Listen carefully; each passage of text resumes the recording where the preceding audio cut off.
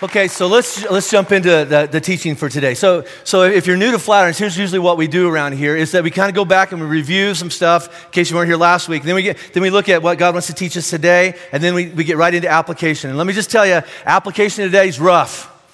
So leave now or buckle up, okay? So, because we're really going to dig into God's Word. So let me pick up exactly where we left off last week, all right? So Jesus has been baptized. He's 30 years old. He's been baptized in the Jordan River by his cousin John, and then he comes up out of the river. And from this point on, for the next 3 years, it is a straight path to a cross in Jerusalem 3 years from now, where he's nailed to a cross as payment for our sins. They bury him in a tomb. Some people think they got rid of him, and then 3 days later, he rises from the dead as proof that he is who he says he is, all right? But from that river until then, it's going to get rough.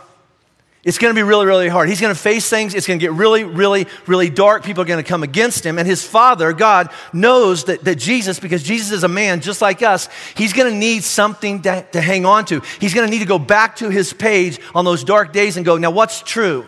What did my Father say is true about me? And so just as Jesus comes up out of that river, and this is what we looked at 2 weeks ago, his Father calls a time out and goes, I'm going to answer all the most important questions that anybody has. I'm going to answer them for my son. He started with this question, who am I? We all want to know, who am I? I'm trying to figure out who I am. Here, I'll tell you who you are, Jesus. You're my son. You're my son. No matter what, Jesus, you will always be my son. And that will not change no matter what happens. You will always be my son. And what am I good for? What's my value? What's my worth? Well, I love you. Okay, so just file that away and hang on to it, all right? You're my son and I love you. And that's not going to change. When your circumstances get hard, when it gets really, really, really dark, when everybody else turns on you and you feel like everybody's forsaking you, this will not change. I'm your Father, you're my son, and I love you, even when it doesn't feel loving. You got to hang on to that, okay? And then the next thing is, and why am I here? What's the point of my life? Well, I'm very well pleased with you. God is pleased with me, and he has a unique purpose for my life. He looks at me and goes, I see something in you, and I sent you here for a very specific purpose, and I will see you through it. So no matter how hard it gets, just remember, I love you, you're my child, and I'm with you in this. Now, because Jesus is a man, all right, immediately he has to feel very similar to what we would feel in the same circumstance. And here's what I mean by that. Anytime that you face something hard in your life, all right, even if it's a good thing, it's just new and challenging, your first question is, can I do that? Can I do that, right? Can I be a parent? Can I do marriage? Can I do college? Can I do divorce? I don't know what you're facing in your life, but our first response is, am I enough? Can I do this or am I going to fall apart? And so Jesus, because he's faced everything you and I have faced, standing there on that river as all this is coming, this is heavy, heavy information, he's got to be thinking, am I enough? And here's the answer. No, on your own. No. Are you enough to do this? No. Are you enough to fix your marriage? Good luck. Are you enough to reconcile back with your kids or back with your parents? Are you enough to face cancer? Are you enough to do that? Are you enough to go through another funeral? Can you do that on your own? No, there's just some stuff in life that is so hard and so heavy, you try to do it on your own, it will crush you, which explains a lot of our lives, why we keep getting crushed. We keep trying to, I'm going to gut it out, and it doesn't work. But God never sends us out there on our own. God never says, hey, I have a unique purpose for you. Good luck. See you in heaven, I hope. Right? He doesn't do that. No. Am I enough? No. On my own, I'm not. But with God, yeah, I'm enough. And here it is. Because with God, let's just say it together. 1, 2, 3. All things are possible. Follow-up question. Are all things possible on your own? No. But we keep trying it. We keep saying, no, I got this one. I don't need God to help me with this. I don't need anybody to help me with this. I have got this. And Jesus knows, okay, my life is going to be hard. And all along there, for the next 3 years, leading up to them nailing him on a cross, there are moments in his life where the only thing that keeps him going, the only thing that says, you know what, I'm not going to tap out. I'm not going to give into that temptation. The only thing that keeps him going is he goes back to not his friends. Hey, buddies, what do you think I ought to do? He doesn't go back to his emotions. He doesn't go back to my circumstances feel good. No, he goes back to his page. What did my Father say was true about me, even though my life is really hard right now? He says he loves me. He says I'm his son. He says he's with me in this. And he says that with him in my life, that I'm enough. And so last week when Satan goes, hey, just trade it all in and just eat. Feed yourself. He goes, no. I don't feed myself. I'm dependent upon God. And so he wins that first round, all right? Now, so here's the thing about Satan. I'm going to teach you several things about Satan. If you wanted to learn about Satan, today's your day, all right? So, and here's what I mean. Satan, just because Jesus beat Satan on round 1, Satan's not done, all right? And that's true in our lives. Have you ever felt like Satan just came after you, but you did it. You did it, and you said, nope, I'm not going to do it this time. And then from that point on, did he leave you alone from then on? No, he just kept coming back. Well, we'll see you tomorrow, right? So we're going to pick up right after the whole stones into bread thing. Next verse, right? Same chapter, goes like this. Then the devil took Jesus to the holy city and set him on the pinnacle of the temple. And I'll explain all that in a second, all right? Devil takes him to the holy city, sets him on the pinnacle of the temple, and said to him, if you are the Son of God, throw yourself down, for it is written, and so then the devil's going to quote the Bible to Jesus. That never works well, because he's Jesus, all right? So here's what he quotes. God will command his angels concerning you, and on their hands they will bear you up, lest you strike your foot against a stone. Okay, so let me kind of set the stage here, okay? So they were in the desert. Jesus hasn't eaten for 40 days, turned stones into bread. I'm not going to do that. I don't live by bread alone, but by the word of God. Okay, somehow they go to Jerusalem. All right, they're in Jerusalem now, and that's like the holy city. That's like the epicenter of the whole Jewish faith system, all right? And here's why. Because in the middle of the city is a hill, it's still there today. The name of that hill is called Mount Zion. On top of Mount Zion is a temple, and on top of the temple is a pinnacle. And so they don't just go to the city, they don't just go to the temple, they go up on the roof of the temple, and then they find the highest point on the roof, like a steeple or a tower, and they go up there. All right, they go all the way to the top. So here's the other thing about this temple. The Jewish people actually believed that there was a special room in the temple called the Holy of Holies, and God lived there. Like his presence was always there. So Jesus is standing on the roof of a building where God lived. And he's way up here. So he's in the highest point of the tallest building on a hill in the middle of the city. It's the most public place you can be. If you want to make a big statement, go to the pinnacle of the temple. Because people are going to be walking around going, hey, there's someone on the pinnacle of the temple. And the whole city stops and goes, let's pay attention to that. And so Satan has Jesus up there in the most public, watch this place that you can imagine, right? And he turns to Jesus and says, okay, Jesus, if you are the Son of God, and let's just stop right there, because that's where he hits us every time. Right? The first point of attack is always the same. I know what you think you heard God say. And this is the same way with us. I know you read that in the Bible. Or I know you heard, that at your church or something like that. So yeah, Jesus, I know, you say you're God's son. Jury's still out on that because I was there and I saw what happened in the desert. And if he's your father and he loves you, he's not a very good one because you almost starved to death, right? So you're God's son and he loves you and blah, blah, blah, blah, blah. How about this, Jesus? Prove it. He puts his finger in Jesus' chest and goes, you're the Son of God? Prove it. So here, I'm going to tell you, do something, and let's see if loving Father God shows up for you when you really need him. So you're Son of God? Prove it. And here's how I'm telling you to prove it. Throw yourself down. So throw yourself down. So if you're the Son of God, throw yourself down. Now, I wanted to make sure I taught this well. So this past week, I went back and I studied this phrase in the Greek. You're welcome, all right? And so you're so impressed. So I studied in the Greek, and literally in the Greek, it translates throw yourself down. It's nailed it right there, okay? So that's exactly what it means. It means cast yourself down. And it means this, it's not an accident, like he was trying to jump from here to here and he missed, and oops, he threw himself down. No, it was very intentional. I know what I want to do. The target is the pavement. I'm going to take a header for the pavement. That's what I'm doing this very, very, very on purpose. Hey, Jesus, if you are the Son of God, jump off the roof. See if God catches you. Now, here's the other thing about throw yourself down, right? So I kept on studying it because I got so much out of that first part, right? But I kept on studying. In the Greek, this also can be translated a different way. It can be the same as roll the dice. It's the same phrase. Like throw the dice. You're shooting craps or something like that. It would be the same thing. All right, hey, Jesus, if you're Son of God, put your money on the table. Let's roll the dice and let's see who wins. Winner keeps all, right? Satan is challenging Jesus to a game of high stakes poker. Oh yeah, you say the Son of God? All right, I'll play that game. Winner takes all. If you win, you're in the most public place ever. Everybody around here will go, Jesus did it. He's amazing. Let's all follow Jesus. But if you go splat on the sidewalk, then we'll know. We'll know that you shouldn't have trusted your father. If he is your father, he certainly doesn't love you. And then none of us, nobody else will follow him either. I mean, you're not afraid, are you, Jesus? I mean, this is the same way he comes at us. Oh, you're Son of God? Then do something stupid. Oh, you chicken?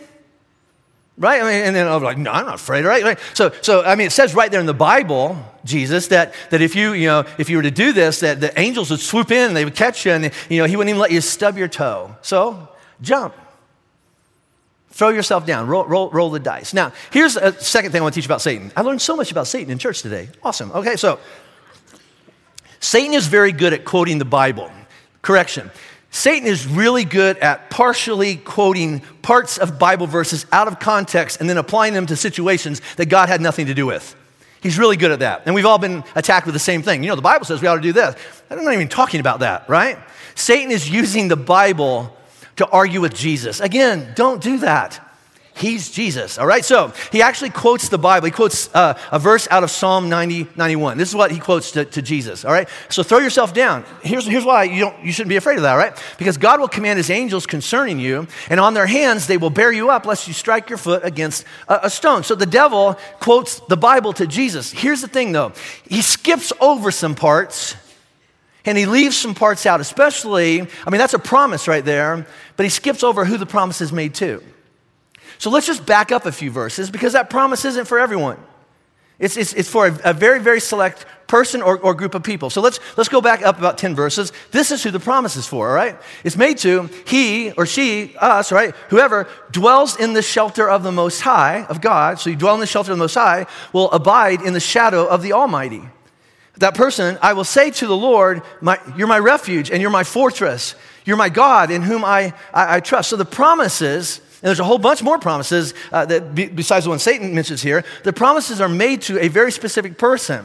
That promise is made to you to he who dwells in the shelter of the Most High. So if you get really, really up close to God and you stay with him, he's like a shelter.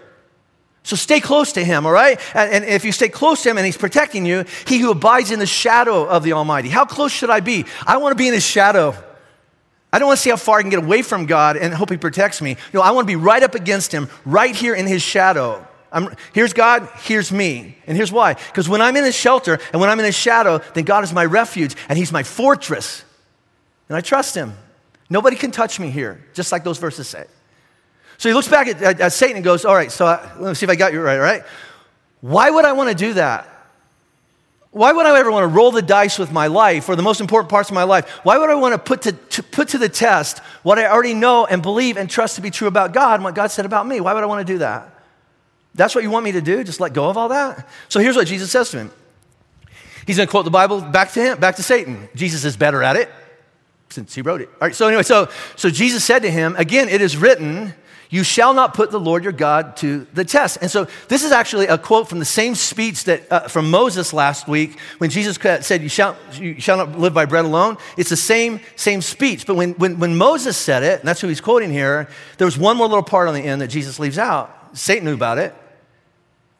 And here's what Moses said, all right? Moses said, you shall not put the Lord your God to the test as you tested him at Massah. And this is what we talked about last week, all right? So the Hebrew people, and this is historical fact, all right? Whether you're a Christian or not, this is historical fact. For about 400 years, the Jewish people were slaves in Egypt, all right? It's written all over Egypt. For 400 years, the Hebrews were slaves there. You've seen the movie, Prince of Egypt. Come on, it's good. All right, so anyway, so then God sends Moses and says, let my people go. And then eventually, he leads them out of Egypt. The Egyptian army comes after them. They get mad at God. See, we should have stayed back there. And then God splits the sea, and they walk right through it to safety. Then he drowns his enemies. Then they get to the other side, to this place called Massah, and they get thirsty. And went, see? We shouldn't have done this.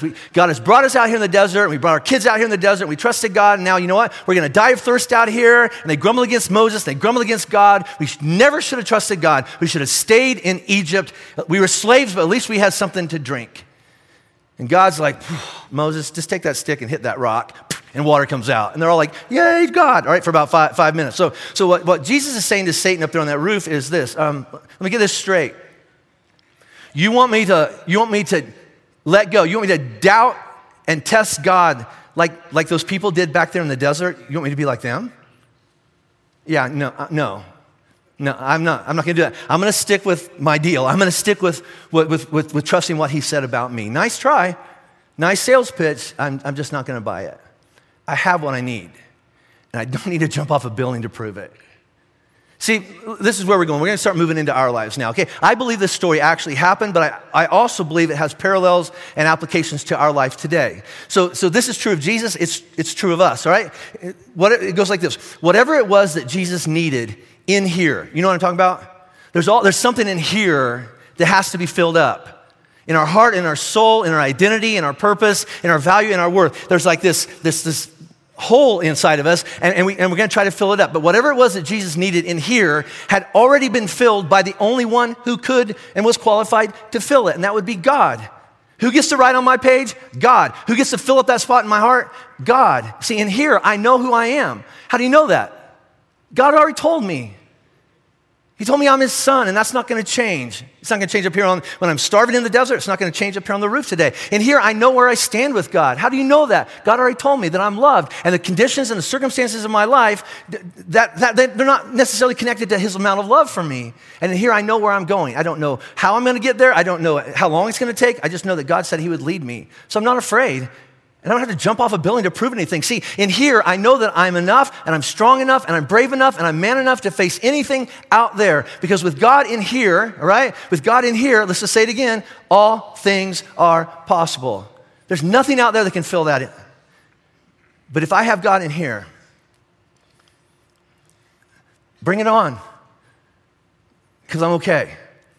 Now, here's the temptation that, in a modern version, okay? This is the temptation that Jesus wrestled with up there on the roof. This is the temptation that you and I spent the entire week wrestling through. And it goes like this. There's something that you can do out there. And out there means with her, if I buy that, if I get that, if I spend time with him, if I conquer that, if I get the job, if I get the raise, if I get this, if I finally get, there's something out there that if somehow I can get it, that will be able to fill what's missing in here. And here's the big caveat, right? Better than what God says will fill it. There's something out there. I know what God says, that he loves me and I'm his child and he's going to take care of me and I have a purpose and I have a mission and I'm forgiven and I have grace and he lives in I get it, right? I don't know if I believe him.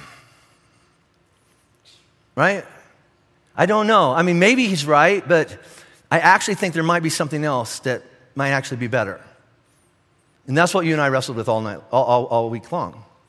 So application, all right? See, it's so, just like last week, it's so easy to read Bible stories and go, why didn't they just have faith? Right? I mean, yeah, we get really, really self-righteous and you go, you know what? If I was there, I would have believed. You know, I mean, all those things he did for him and he split the sea, that was a biggie right there. Water came out of a rock and bread fell out of heaven and this and that and that. And I mean, the only reason they're even alive is because God did that. I just don't understand why they didn't see that and trust God. I agree. They should have. Here's a question. Why don't you? Right? Why don't I? Now, let's let us off the mat a little bit. There are parts of my life I trust God with. Some parts of my life I trust like almost all of it with. There's other parts of my life I go, no. It's not because I don't trust him. I actually know what he wants to do with that part of my life, and I don't want to give it to him because I want to do something different with it, right? And that's where Satan comes after us over and over and over and over with that temptation right there. Maybe you could find life, better life, without God.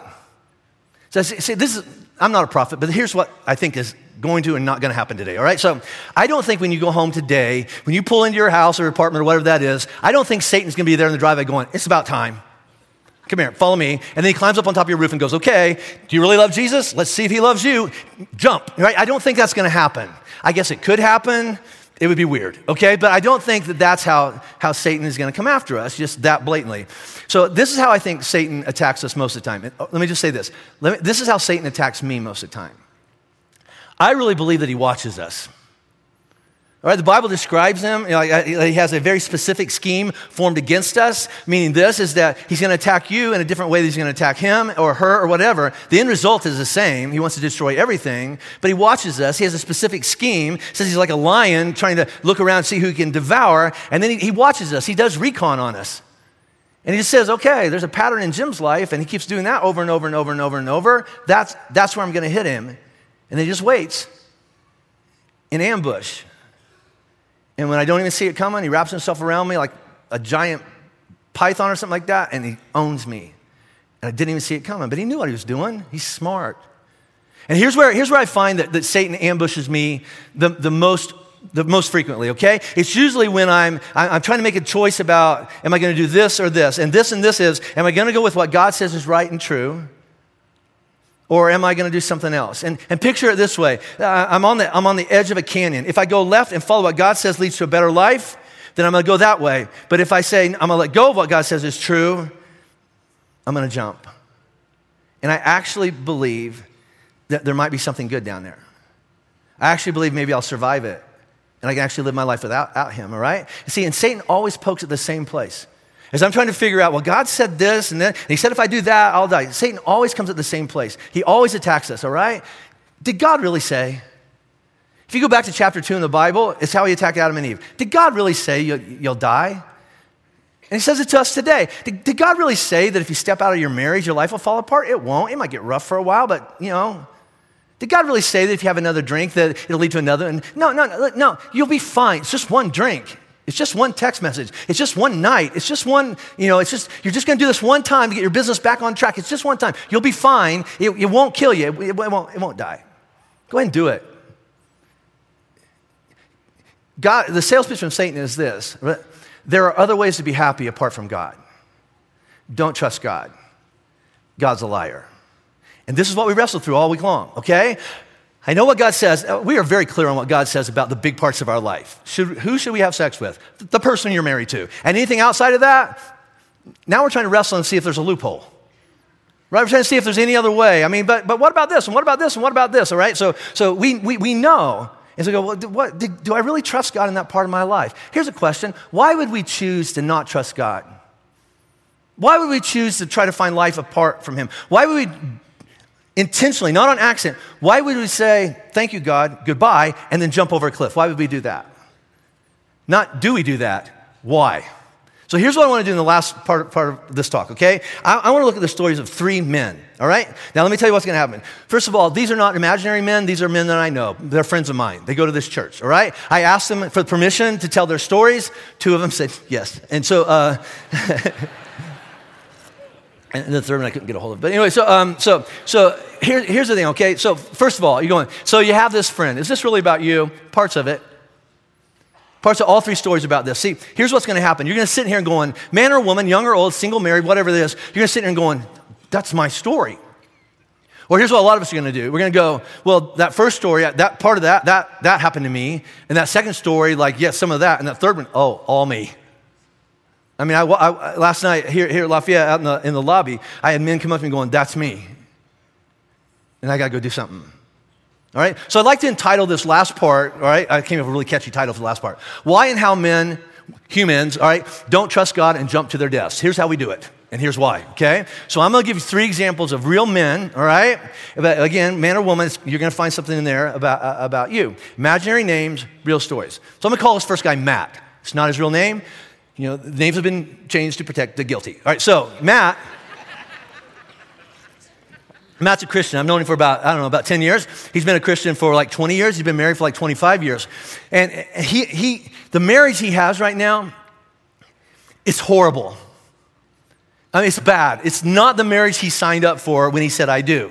He didn't think in a million years that his marriage would look like this. See, the marriage he had in mind has been replaced with joy. No, there's no joy at his house. I've been at his house. We can't find joy there.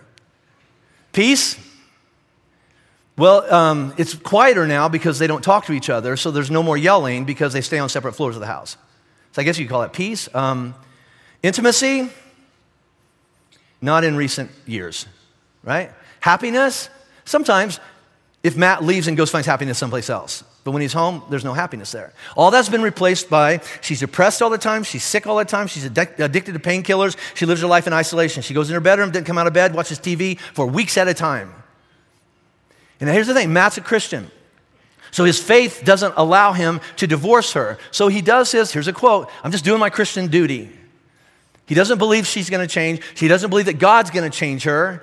He actually says, I don't even think she's trying to change. I don't think she'll ever change. And here's the other thing about Matt. When he looks in the mirror, he actually thinks there's nothing in his life going on that needs to change. It's all her. He actually believes that. And so he plays that martyr card all the time, that victim card. But Christians can't do that, so we spiritualize everything going, the Lord is my strength, and I'm just hanging in there, and one day at a time, and sweet Jesus will take the wheel, whatever that is, okay? So the truth is, here's Matt's life. He knew what God wanted him to do and still wants him to do, and he let go of what God said. God said there in the fortress, in the protection, in the shadow, he said to Matt, here's what I'm telling you to do. I'm telling you to love her and serve her, lay down your life for her, keep trying regardless of her response, exhaust every lead and every tool at your disposal to love your wife. God never told Matt to fix his wife. We can't fix anybody. We can't even fix ourselves, all right? So we're not supposed to fix our wives. But he never was told to quit on his wife. And here's why I can say that so strongly, okay? And this is going to be really, really hard, guys, so you got to lean into this. When you married this person, right?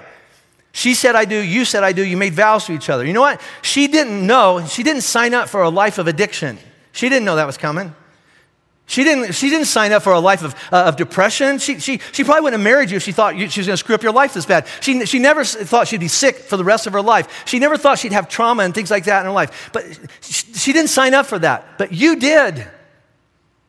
What do you mean? You signed up for better or worse. You just didn't think worse was going to look like this, and so you went out, but you can't get out, and so you're just going to wait it out. Right? And here's how, again, I'm not a prophet, but here's what's going to happen at Matt's house. Eventually, his wife's going to go, I give up, I quit. You'll be better off without me. And she's either going to file papers or she's going to do what she's threatened to do several times. She's going to put a gun in her mouth, and she's just going to end it all. And you know what Matt's response is going to be? Not my fault. Not my fault. Her fault. God's fault, not my fault. See, now listen, she certainly carries part of the blame. There's two sides of every story. I get that. So the dysfunction of their marriage, it's not all on Matt. But when that marriage, takes a header off the roof and goes splat on the sidewalk, it will not be because God wasn't available, God's power wasn't available, God's grace wasn't available, and God's presence was available. No. Part of the reason, a major reason is that Matt stepped out of the presence, stepped out of the shadow of God's wing. He let go of God's truth, and he picked up blame and self-righteousness and passivity, and he jumped off the cliff away from his wife. That's how and why we jump to our deaths. And that marriage is dead. It just hasn't been buried yet. So that's Matt. That was a happy one. How about this one, all right? We'll talk about John. Again, not his real name. John just hit one of those birthdays that ends with a 0, and men freak out whenever you hit a birthday that ends with 0. Oh no, I'm 30. Oh no, I'm 40. Oh no, I'm 50. I made it to 60. Whatever that is, okay? So that's just here, okay? So here's what's going on in John's head right now. John has always been the cool guy, kind of the bad guy. In high school, he was the bad guy. He always got in trouble, got expelled, got kicked out, got arrested, all the way through, right? He's always that guy that was so dangerous, girls liked him. Yeah, see, you know what I'm talking about, all right? And so... You know what I'm talking about. And if I brought John up here right now, you know what you would go? I'd hang with him. If I brought him up here, you would hang with him. He was a good-looking guy. He's got great clothes, got a great car, got a great job. I mean, he's a good-looking guy. Loves to party. He's great. But here's the thing, all right? He's in a panic. And those of us who know him well know what's really going on inside. Every time he looks in the mirror, he's like, oh no, I'm not 25 anymore.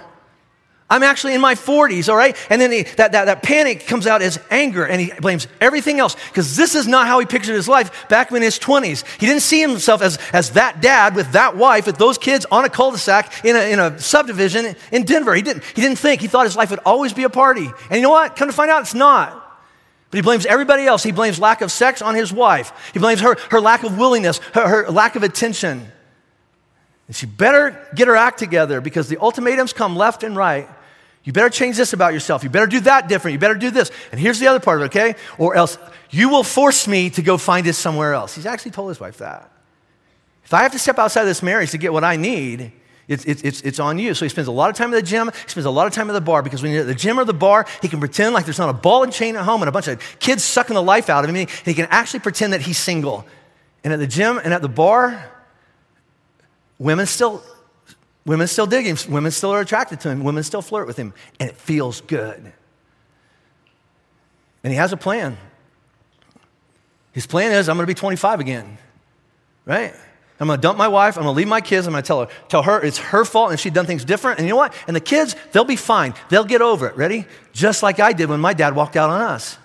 They'll be fine. And then here's the ace that we all have. And I'm a Christian.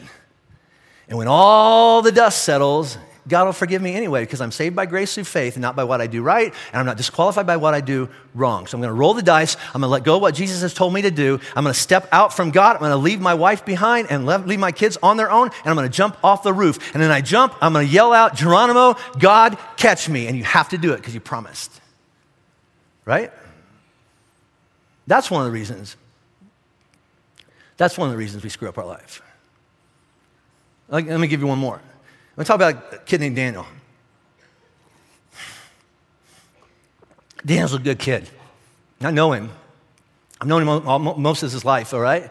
Daniel's this kid, he grew up, just funny kid, awesome kid, but he wanted to be a man.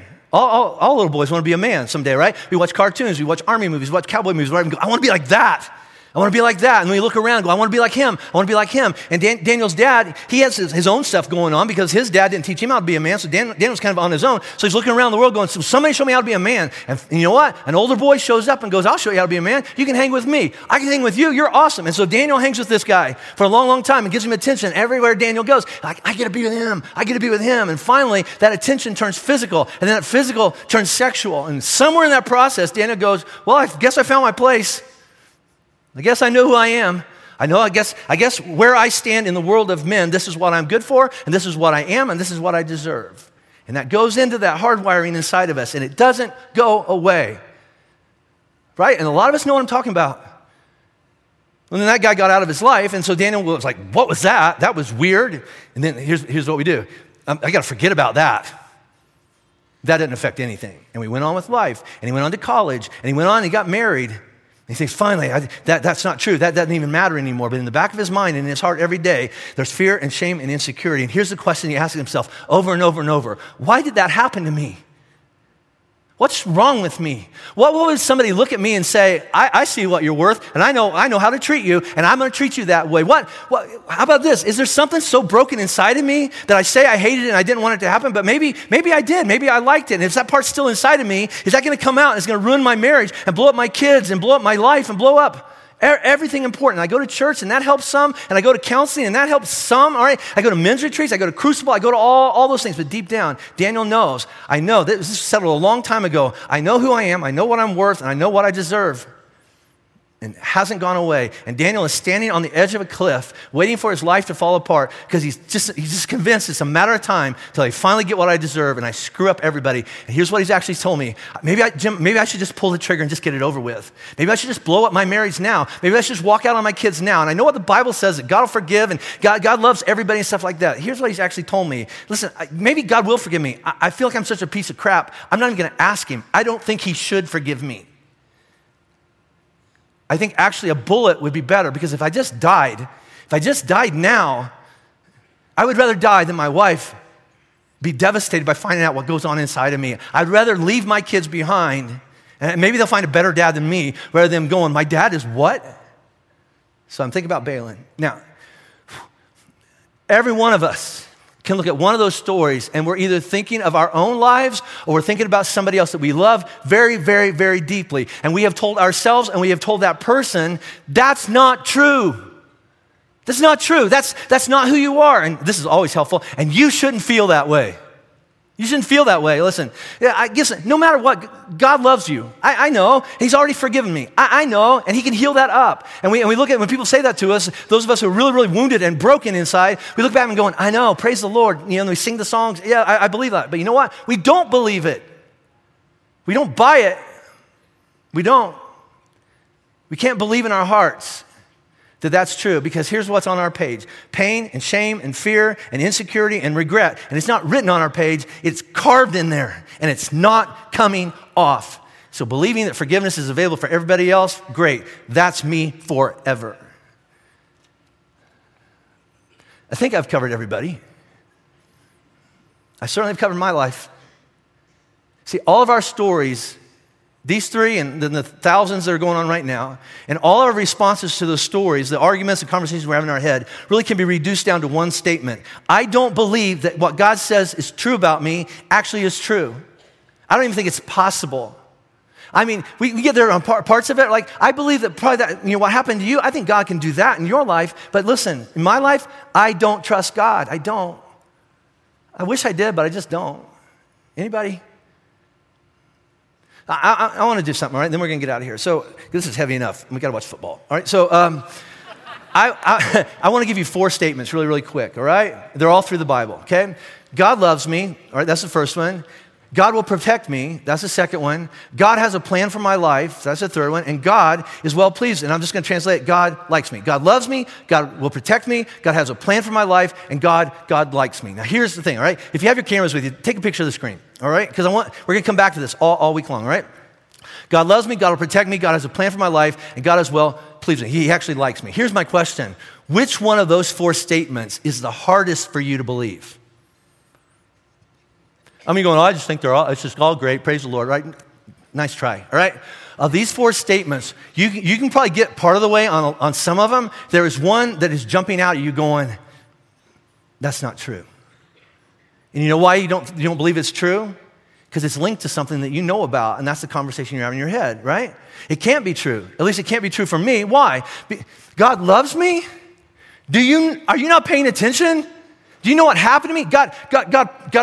God will protect me? Where was he when I needed him? Where was he when that happened, when that was happening to me, all right? God has a plan for my life. Do you know what I've done? And do you know what I did to her? Do you know what I've done to him, all right? He's well pleased with me? Nah, it's really hard, right? God, no. He's not going to protect me. This is what a lot of us think, right? You know why I know that? I was doing my best. I was trying to dwell in his presence. I was trying to abide in the presence of the Almighty. I was trying to do that. I didn't jump off the temple. I got thrown off the temple, and it hurt. Where is God then, right? And my life is broken, and it's dead, and it's just unfixable. I can't put what happened in my life, I can't put that with God is my Father, and God loves me, and God is well pleased with me, He has a plan for my life, and I'm enough. I can't get there. I get it. There's part of us in here right now going, all this is good for most of these people in this room, but it's already dead. My marriage is dead. My family is dead. My relationships are dead. My heart is dead. The most important thing in my life is just gone. It's dead. You got dead stuff in your life? Me too. Here's what God has been teaching me. Trying to teach me all my life. It's really become into more and more focus over the last several months about dead stuff. Resurrecting dead stuff is God's specialty. You got something dead in your life? Let's dig it up and let me breathe life into it. So here's the application. You see, a lot of us have a plan. All three of those guys have a plan. You have a plan. I have a plan. Before we execute our plan, before we bail out, before we file papers, before we quit, before we hit her one more time, before we go over the edge and jump, I'm going to ask you, would you call a timeout and not yet? I got a plan. I'm going to execute as soon as church is over. I'm going to go. I'm going to do what I need to do. I'm going to jump over. I'm going to let go of God. I'm going to go jump. All right. Would you just call a timeout and not do it? Not yet. Okay? Later, if you still want to do it, fine, all right? But would you actually maybe take one step away from the edge and one step towards what God says actually leads to a better life? I'm not saying it's going to work, but before you jump and blow up and kill everything in your life that's important, again, would you be willing to try a couple things? All right? First one is this, all right? So, every week, like you can do this right after church, even today. On the website, flatironchurch.com, if you go to the listen now, it'll take you to this page. And so later today, this talk will be online. And then down here, there's this little thing called discussion questions. I have a team of people right now that all weekend long, they have been writing specific questions about this talk. Here's what I'm asking you to do. This week, and maybe every day this week, or at least once this week, will you just get on there and look at those questions and see what comes up for you? Because a lot of times what we do is we listen to a talk, and then we go watch a ball game, we go to lunch, and it all gets lost in life. Would you intentionally go, you know what? I'm going to work through those questions, 3 or 4 questions, and I'm just going to see at my kitchen table, in my car, on my phone, whatever it is, what comes up in me. Now, I'm going to really be pushy, all right? That would be enough. Would you be willing to make a deal with somebody and go, hey, later in the week, can I bring my paper and my 5 questions, and you bring your paper and your 5 questions, and can we just go meet for a drink or something like that? And I'm going to tell you what I wrote down for number 1, and you tell me what you wrote for number 1. And you know what that's called? Doing life in community. It's called the church. You say, well, I've never done that before. I know. That's why you're alone and on your own. Would you be willing just to do that? Even if it's just you at your kitchen table, that would be better than what you currently have, right? So that's a step one, all right? The step two would be this. A week from today, we're going to have this training here at the Lafayette campus and then up at the Genesee campus, all right? And so it's a training called intentional apprenticeship. Apprenticeship means I want to be like that person. That's what an apprentice is, right? So this is a training to go, I want to be the same kind of man or woman, whatever, that if Jesus had my life, I would be the same kind of man, right? I want to be the kind of man that if when I'm married to Robin, I would respond to Robin the way Jesus would, because I'm the same kind of man, right? So that's really, really, really hard. Now, here's why I want you to do this, all right? And there's only like 400 or 500 spots, and so it's first come, first serve, whoever signs up for this, okay? But next week, on the very first week of this, here's what we're going to unpack together. Familiar? God loves me. God protects me. God has a plan for my life. God is well pleased with me. Why can't I believe that? And there is a reason. And it makes sense that that doesn't fit in your life, because it doesn't feel like it's true. I get it. But don't you think it's worth finding out why? Because it's still true, whether you think it applies to you or not. So, sign up, all right? And here's the other thing. There's a fee for that. I don't know what the fee is, but I'm the boss here. And so I made an executive decision this week. Go to week 1. It's free. All right? And if you go there and go, you know what? I think this is a bunch of crap. Then don't come back. So you don't have to go all 5 weeks? No, just don't come back. And if you want to come back and go, but I don't have the money, then we'll scholarship you. Ta-da. All right, it's all fixed. All right, so the only reason that you won't go is because you just don't want to. I don't want to look at that. So that's the second one. Now, here's the third one, all right? And over a little bit of time. So 2 weeks from now is baptism weekend. It's time. It's time to get baptized. Right? We started this series with Jesus being baptized. Not for the forgiveness of his sins, but actually he was saying, okay, from now on, my life is going to be very, very, very different. From now on, my life is going to be about one thing. It's going to end up on a cross.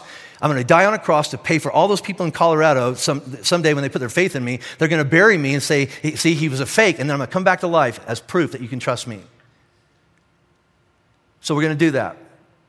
Water doesn't save us. You got dunked in water, you got sprinkled with water, whatever that is. Your grandma took you to mass, your mom made you believe and recite all this stuff. No, it's time for you to take ownership of your faith. And baptism is an outward sign of two things. My sins are forgiven, my faith is in Jesus, and from now on, my life is going to be very, very different. What do you mean? Because I'm no longer on my own.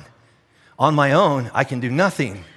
On my own, this is my marriage. On my own, this is the kind of dad I am. On my own, I've tried to get sober, and I have not been able to do it on my own. I'm tired of living life on my own. So I'm going to ask Jesus into my life, and he's going to come inside of me, and he's going to change things.